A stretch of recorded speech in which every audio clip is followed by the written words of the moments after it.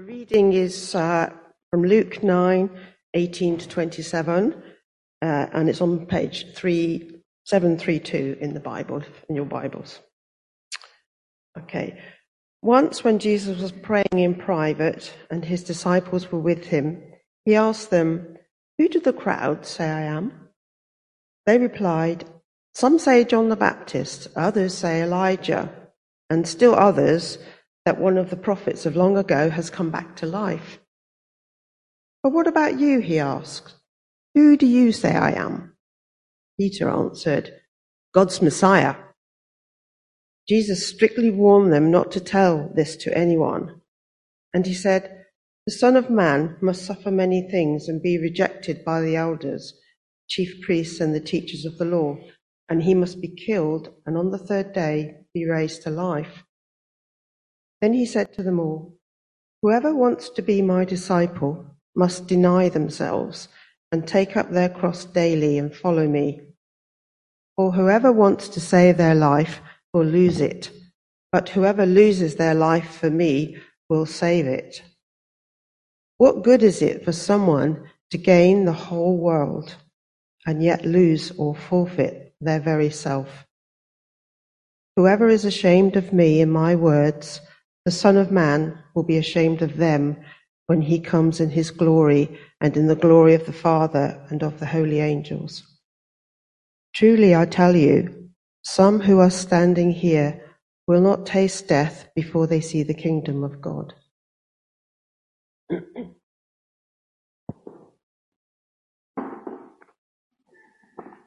Great. It's lovely to be back. It's strange to be back. Yes, 3 years now. At the end of February we moved, so it's really nice. Good to see you all. And you on Zoom too. I don't know where the camera is, but hey, great. There's another scripture on my mind which came to Chris and I at the beginning of this year, and I don't think I'm the only one either. I'm going to read it. This is what the Lord says. "Stand at the crossroads and look. Ask for the ancient paths. Ask where the good way is, and walk in it, and you will find rest for your souls." But you said, "We will not walk in it." So we've had this on our hearts for some while, and I know also that you've been doing Restore, and you've been going through Luke's Gospel, looking at who is Jesus, I believe, as a primary kind of focus. And so what I've done is I've looked back what you might have been reading during the last week or so. So I thought, yes, it's who is this? So I look back through the passage you've read in the last couple of weeks, where it crops up, who is this, or who is this man? And it comes up a lot. I did put them all on the slides, but I thought it's going to be so boring running through that lot, so I'm going to just praise them quickly, if I may. So in chapter 7, it says, the picture, lovely picture, by the way, great. Jesus said to this woman, who was labelled as a sinner by everybody, "Your sins are forgiven." But the other guests said, "Who is this who even forgives sins?" And then in chapter 8, there's a storm on the lake. I expect you've all read it. The disciples were in grave danger. It was scary. They were afraid. And Jesus rebuked the wind and the raging waters, and they became calm. And they said, "Who is this? He commands even the winds and the water, and they obey him." And still in chapter 8, we hear about the demoniac who was set free. And we're told that the people witnessed what had happened, and they were overcome with fear. And they asked Jesus to leave. And although it's not recorded in Scripture what they actually said, I think it's fair to say they must have been thinking, "Who is this?" And later in chapter 8, we have a similar thing with the raising of Jairus' daughter. When Jesus arrived, the people were wailing over her death and mourning. And they laughed at Jesus in mockery when he suggested she was not dead. And he raised her from the dead. It says the parents were astonished. And from the passage, what shouts to us is, "Who is this?" And then in chapter 9, you read about Herod. He was perplexed, hearing news of Jesus and suggestions that somehow he might have been a prophet raised from the dead, or John Baptist raised from the dead. And he asked, who then is this that I hear such things about? Many characters, some indignant at Jesus' claims, some scared, some staggered, some mocking. I wonder how these people were impacted. And then we get to our reading today, which Chris read earlier. But what about you, Jesus said? Who do you say I am? We saw some on the Alpha clip, didn't we? They really didn't know. But if you were to look at a person, the person who read that just now, and ask, who is this? I could tell you, that's Chris. She's my wife. But who is she really? Do you know? Do you know her? I know her, hopefully, better than everyone here. And I could tell you a few things. And they're wonderful. I hasten to add, she's amazing. But that's because I know her. And my prayer is not that we try and work out who is Jesus, but we can answer that because we know him. But I also wonder that if we're to know Jesus and know God in a real way, that can't happen unless we let him know us. Then it goes beyond thinking and becomes relational.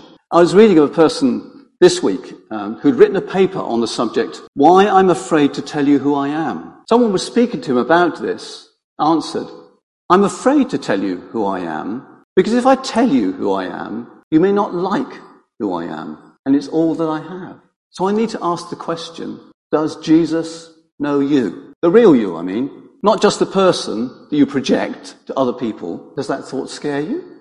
It means coming into the open, doesn't it? Facing who you really are. Maybe your fears, your shame, your past, who you are now, the things that bother you. But what if doing that and entering into that kind of relational who are you, we discover that he actually cares for you? He's not going to condemn you. That's your fear. So much so that if you heard him say, perhaps whisper in your ear, I know, and you're forgiven. I've made it okay. Oh, the joy of it, the wonder of it. When we moved to Worcester, I was asked what I would do with my time by some friends and my own sons and that kind of thing. And I remember one occasion trying to answer that. They said, well, why don't you take a bit of art or, play more golf or something like that?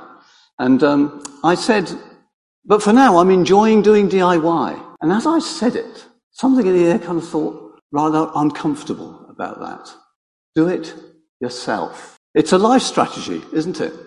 Working out how to survive in this world, how to project the person I want you to think I'm like.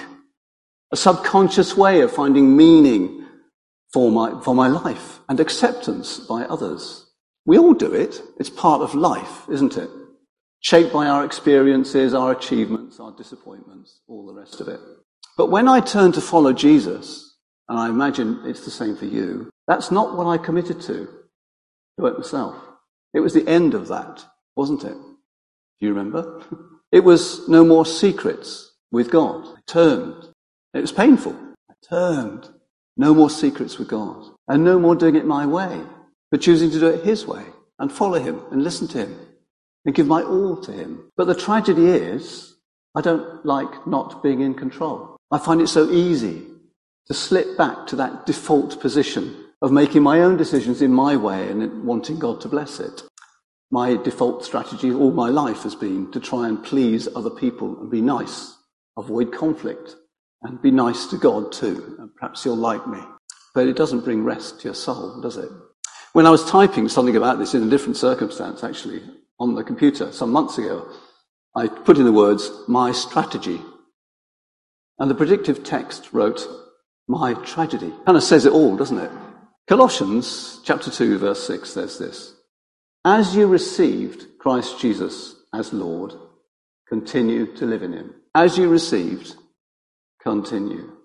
And that's why I'm asking about the ancient path. What are those ways that we perhaps once knew? So for Chris and I, when we were at university, there was a real move of God one weekend on a Christian Union weekend. It was so amazing that the speaker, Bob Stokes, lovely chap, I don't think he really knew what to do with it. He was speaking on repentance, several sessions, very simple, very ordinary. But what happened was God came, and God came. We turned, we repented, we were struck by who God was. Could hardly move, frankly. Never forgotten it. I never want to forget it. It was about turning from myself, from my sin, from all the stuff that I was ashamed of, all the good stuff too, and saying, God, it's about you, isn't it? There was a precious book at that conference by Basilia Schlink, yeah? Repentance, the Joy-Filled Life. I bought it at the conference. Isn't it great? Well, it's worth a read. It's really short.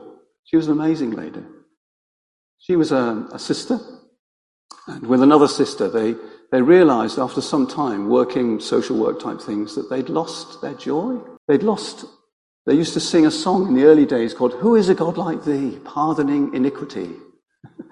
That's from Micah. And they realized they weren't singing anymore. And they thought, what's wrong? And they also had fallen out with someone. And they thought, this isn't right. So they went back to God. They went back to the person that they'd fallen out with. And God came. And from then on, they decided, we will have time for repentance every day. That's why it's called Repentance, the Joy-Filled Life. You know what? God used them greatly. In this little book, there's actually a description of one time, because this was in Germany and it was wartime, when they had a conference and the Allied bombers were bombing the city where they were having this conference. She said, but it didn't compare, the fear didn't compare to the joy we had of knowing Jesus was with us and that we were right with God. That's amazing, isn't it? God used them greatly. Recommend it. It's a little book. It's great. You can get it. I find it so easy to slide back. I said that just now. And after we'd moved to Worcester, I was reminded in my mind and heart that I'd not been honest with someone about something I'd broken that was theirs. And it just affected me. It made me out of rest. And I thought, I've got to do something about it. Talked to Chris about it. And then I wrote to this person and sent them a check. And I told them I was sorry and what I'd done. And she was very gracious. But you have to do these things, don't we? At times. When God convicts you, you must act on it. So this is the good way, I believe. Interestingly, I see someone occasionally just to chat things through, a chap in Worcester, and he was telling me a little while back that when he got married, he thought, great, we've gone through all the hard work, all that kind of going out, working out what we're like, how we're going to live together. Brilliant, brilliant. He got married. And then he found that things had started to go a bit awry with their relationship. Because he just hadn't appreciated it's the start. If you're not married yet, be warned. If you are married, remember. It's the start, isn't it? I mean, Chris and I still have to be honest with each other and work things through, and when we get irritated, to talk about it. It's life. And yet somehow we think that when we become a Christian, that's it, I'm all right now. I want to plead with us, actually. It's relationship. It's not ticking boxes.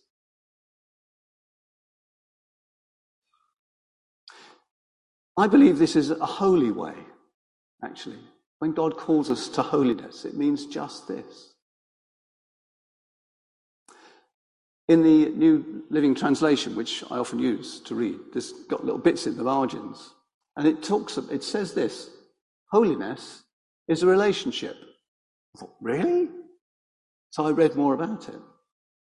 And it's true. Because when God calls something holy, why is it holy? It's because he's manifested there. When Moses went to the burning bush and God said, take off your shoes, your sandals, for this is a holy place.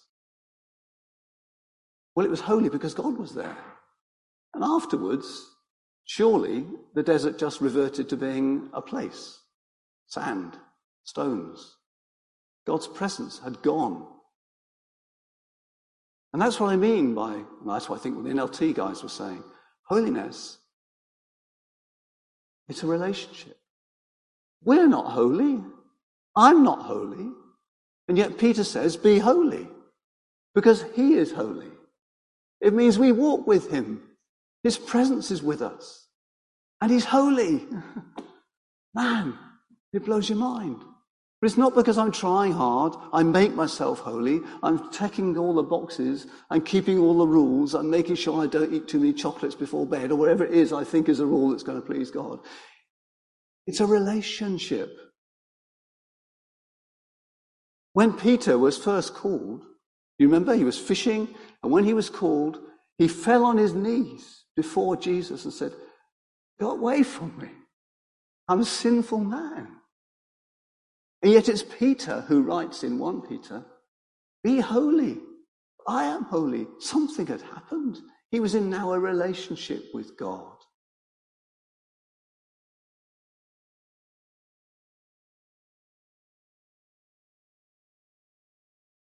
I was listening to a sermon some while back by someone who's a general in the Salvation Army in Canada.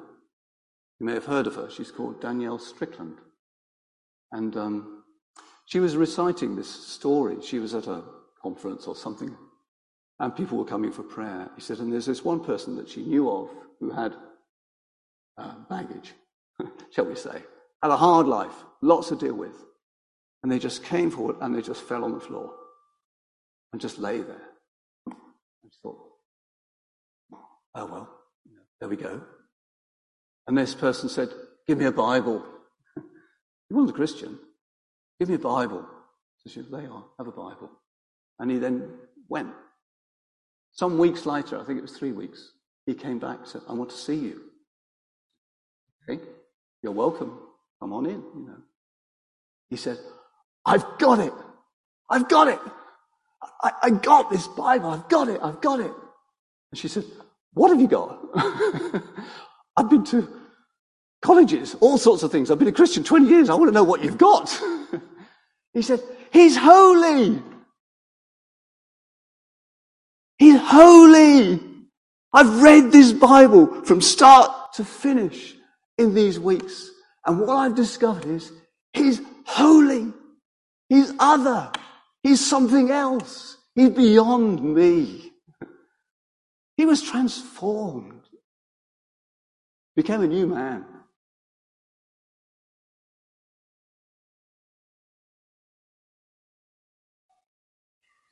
So I wonder what this means for us. Our culture, and I love these hymns we're singing, by the way, songs, brilliant, and the prayers as well. It's getting tough out there, isn't it? The world is a tough place, and it's getting worse, if I can say better or worse. It is getting worse. It's getting worse in the climate, the world nature thing. It's getting worse with countries. It's getting worse with communities. Well, you know. And it can be quite discouraging. And we have to know how to handle that, for sure. But I think it's as if, for me anyway, it's like there's a siren in the air, a warning. And when there's a siren, people go into the bunker. I don't think that's the call on the church. We can go into a bunker. We can retreat through fear, through not knowing what's going to happen and afraid how it might affect me, or just knowing what to do to help. A bunker mentality. I heard the other day, the fear of evil is greater than the evil itself. Fear can close us down. It can numb us. If you enjoy reading other books, authors, Walter Brueggemann is always a good one. He talks a lot about prophetic imagination. And what he says and what others are saying, what I'm trying to say in a not a very good way, is we need to be able to imagine that God is greater than all this stuff. He is greater. And what if things get tough in our little world, but God's wanting us to be the ones who bring hope? God's wanting us to be the ones who stand against injustice.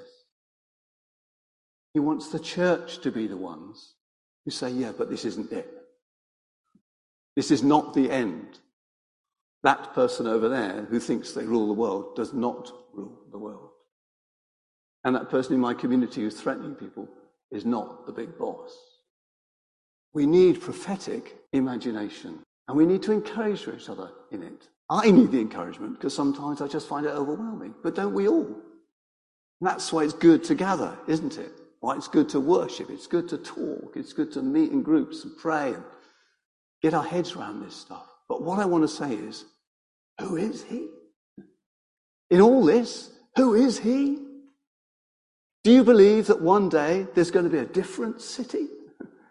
It's going to be different, where there's no crying, no mourning, no tears. And that's out there. But what about the now, when people need to hear that now and have hope? And I think the only way is the way that Jesus talked about. The ancient path, the good way, is to say, save your lives or lose them for God. It's to say, pick up your cross or do it yourself. It's to say, yield to obedience daily, or somehow do it your own way and try and get through. These are the ancient paths. I love that scripture in Jeremiah, but it's a whole verse. And I don't know whether you noticed the last sentence, which I find quite scary. But you said, we will not walk in it. Oh, God, help us. God, help us. When the choice is mine in the end. God is so good, so loving, so kind, that he won't force you to do anything, even if it's costing you your life. But we're never going to know how good he is if we don't abandon up and say, oh God, I'm sorry for what I am. But that's not the end of the story, is it? It's who you are that matters. I don't know about you, but in my quiet times in the morning, often I'll get up, go downstairs, get myself a cup of tea. It's still dark this time of year. And I'm just feeling numb. And I just think, how do I pray about this? I just tell God about it. Say, oh God, I'm so sorry. I don't want to feel numb. This I remember. You're good. You're good. And it's amazing how quickly things can transform and things can come into your heart if you'll just behold him. Take time to behold him. To listen. Chris often says to me when I'm reading stuff and listening to other stuff that we listen to, she says, it's ever so simple, really, isn't it? And she's right. It's profoundly difficult, but it's ever so simple. Take up your cross and follow me. Listen. Do what I say. Stop worrying about it.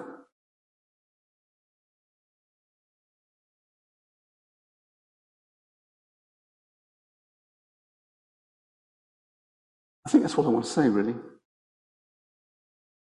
There's King George VI in 1939 used a poem when he did his King's Speech on Christmas Day. It's called Standing at the Gate, or the Gate of the Year. And I'd like us to read it, say it, because I don't want us to be frozen by fear.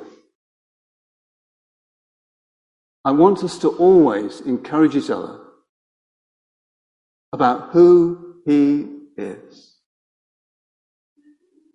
and to learn how to walk with him. To really, really, really do that. The church isn't just a religious thing. It's relationship with God and with each other. And it's costly, just like it is between husband and wife. At times, it's costly. So, I've said this stuff. I'm not saying it as an expert. I'm saying it because it's in my heart, and I don't think it's easy. But I never, ever want to lose sight of the way we started. When God blew us off our feet, who he was, and forgave who I was, and said, don't worry, I'll walk with you, but just walk with me. We've got to do it every day. What a joy. So, I'd like us to stand up, frankly. Just have a moment, and then I'll read this out.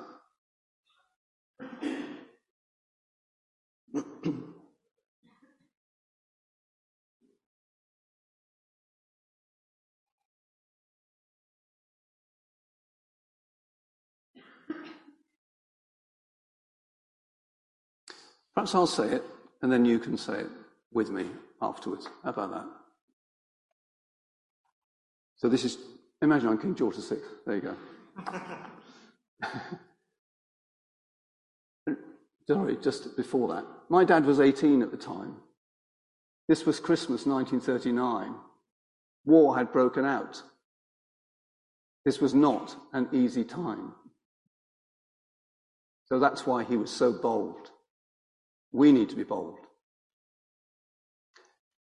So he said, I said to the man who stood at the gate of the year, give me a light, that I may tread safely into the unknown. And he replied, go out into the darkness and put your hand into the hand of God. That shall be to you better than light and safer than a known way. So I went forth, and finding the hand of God, trod gladly into the night. And he led me towards the hills and the breaking of day in the lone east. If you put your hand in the hand of God, you've got one other hand to serve people. And you haven't got a hand for yourself. Shall we say it together? If you want to. I said to the man who stood at the gate of the year, give me a light, that I may tread safely into the unknown. And he replied, go out into the darkness and put your hand into the hand of God. That shall be to you better than light and safer than a known way. So I went forth, and finding the hand of God, trod gladly into the night. And he led me towards the hills and the breaking of day in the lone east. Can you see that day? Amen.